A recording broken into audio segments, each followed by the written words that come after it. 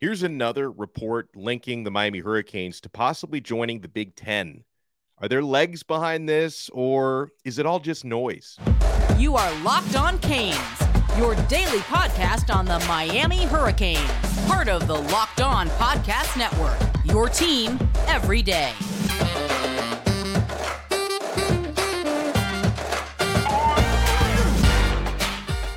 I am Alex Dono, University of Miami alumnus, longtime South Florida sports radio vet, and contributor to allhurricanes.com. Thank you so much to the everydayers for making Locked On Canes your first listen, and in this case, your second listen. We're available free wherever you get your podcasts and available free on YouTube. Rumors and reports we haven't been able to shake for the past few months are that if a super conference is in fact interested in adding the University of Miami, according to recent reports, it wouldn't be the SEC. It would actually be the Big Ten.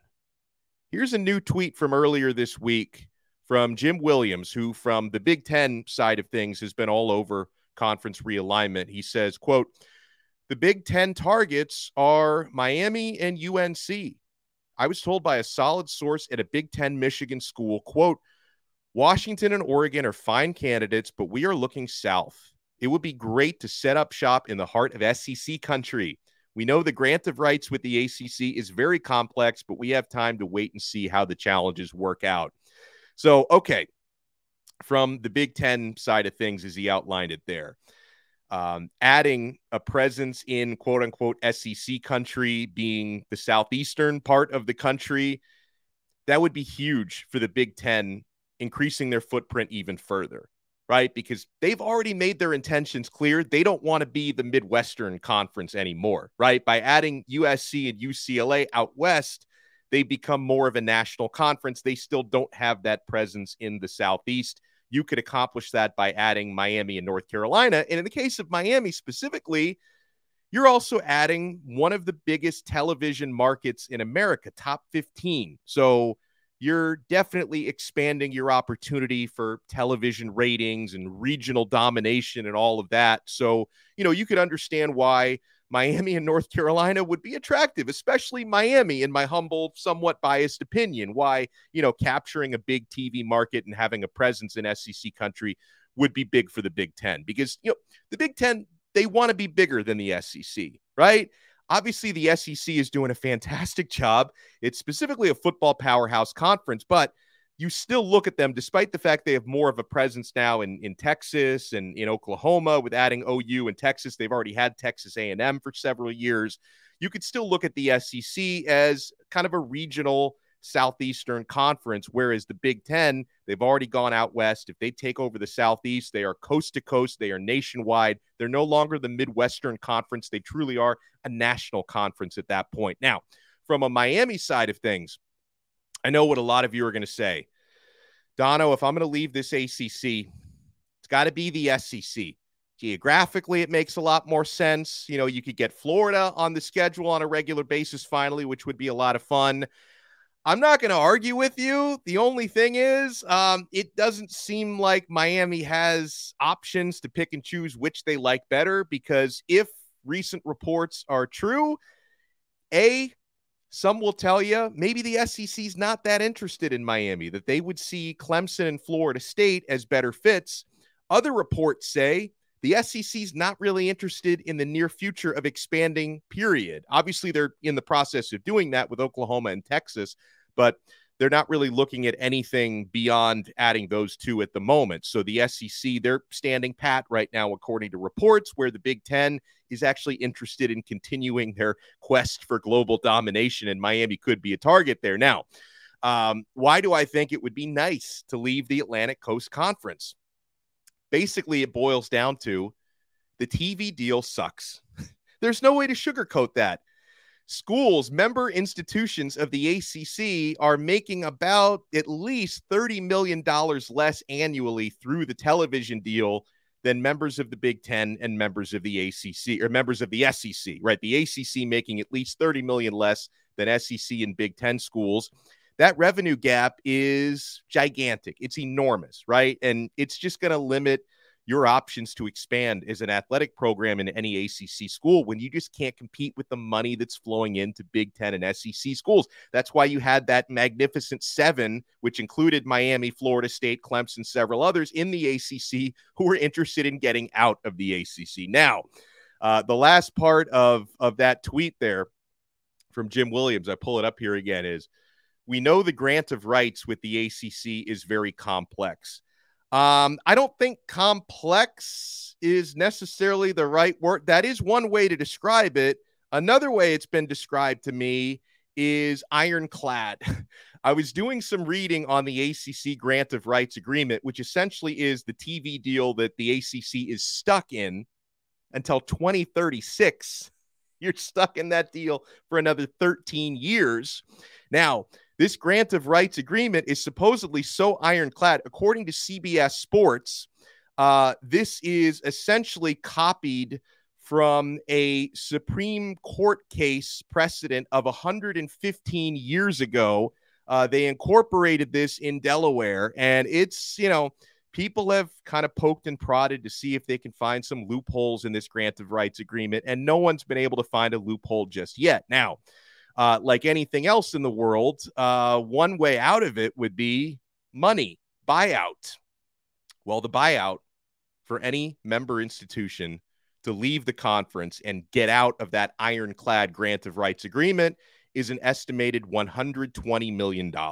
So you would either have to foot that bill yourself to buy your way out of it. You would have to hope, like the Big Ten, maybe they can start a GoFundMe to raise $120 million to buy you out of it.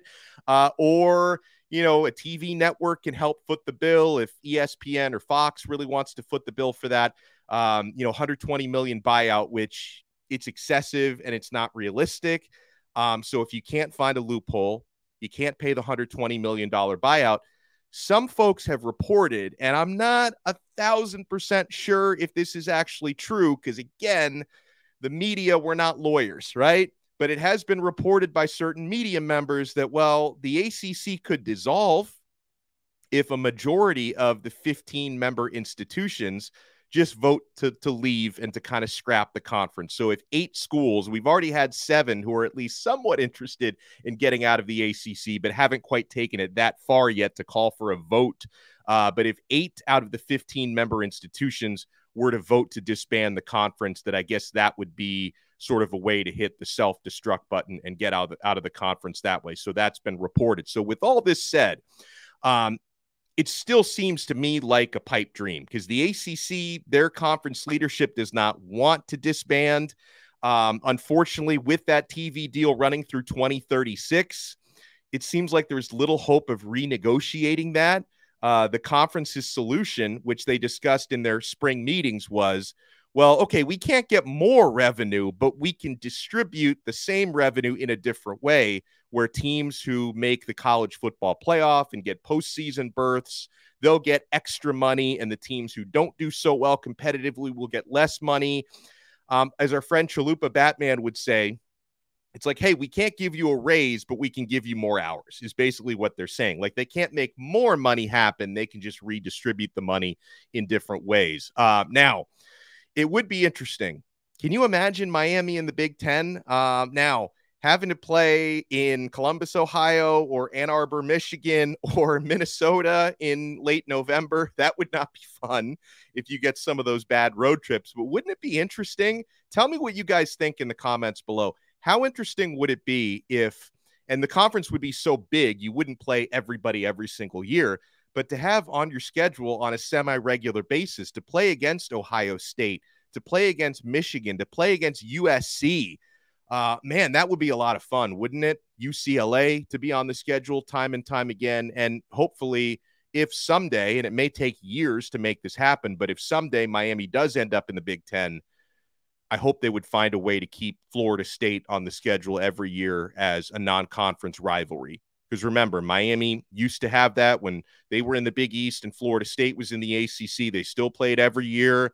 When the ACC had divisions, even though they were on opposite sides of the conference, they would play against each other each and every year. Hopefully, if Miami does end up somewhere else, they would keep that as a yearly date on the schedule. But yeah, Sounds like no one is in any rush here. Now, another thing I will add, because I know people are going to say this in the comments as well. If you're looking for another clue, one of the reasons why Miami to the Big Ten has been talked about so much is the AAU designation, that academically Miami within about the past month, about the past 6 weeks, has been granted AAU research institution status, which is a prerequisite for joining the Big Ten. Every Big Ten institution has to have that AAU status in order to join the conference. So if this does happen, I think it's going to take years for this to develop. You've got to find some kind of a loophole, some kind of a way out of that ACC grant of rights agreement. We're not done here on this bonus episode of Locked On Canes, because I want to talk about some important recruiting dates coming up. Within the next 8-9 days, we're going to have a handful of Miami Hurricanes targets announcing their verbal commitments. Are we going to get some new Canes within the next week? We'll let you know. Keep it locked right here to Locked On Canes. I'm having so much fun this summer on FanDuel. Take your first swing at betting Major League Baseball on FanDuel and get 10 times your first bet amount in bonus bets up to $200. That's right. Just bet $20 and you'll land $200 in bonus bets, win or lose.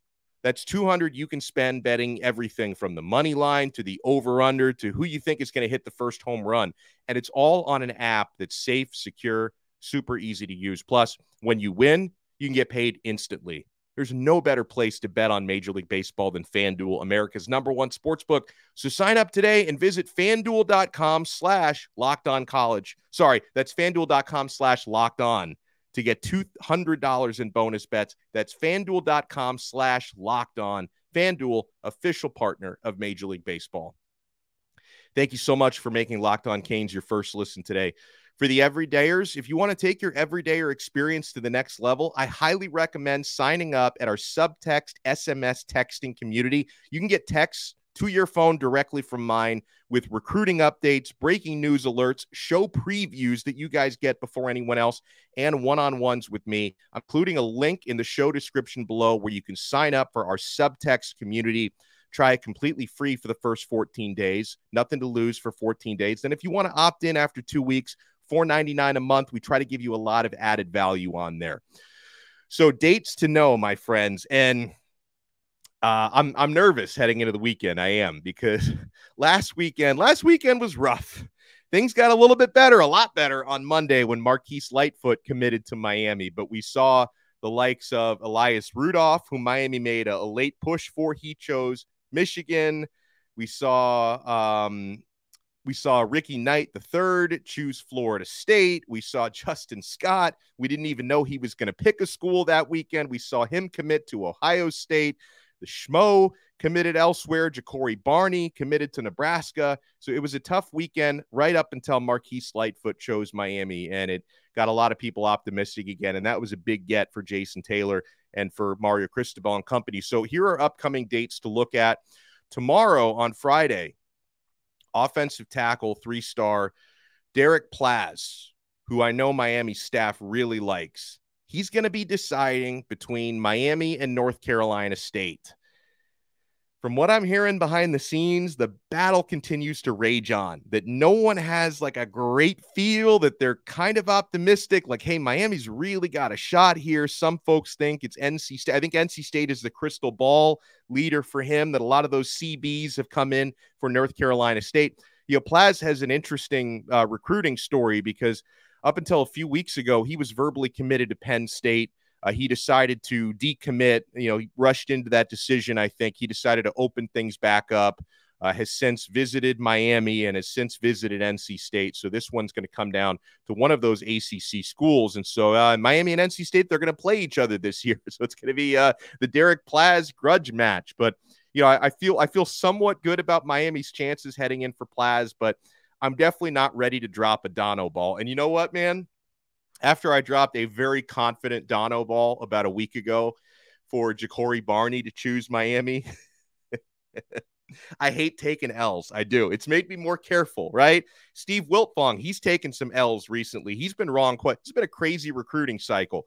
Wiltfong has taken L's. Dono balls have taken L's. So I'm not going to drop a Dono ball for Plaz, but I'm interested to see how it plays out. 2025 tight end, 4-star out of Los Alamitos, California. Devon Mitchell is going to be announcing on Saturday, July 8th. Now, this is an awesome player. Oklahoma has been the trending leader for him for quite some time, where Miami's been really catching up and making things interesting late. USC also in the mix for him.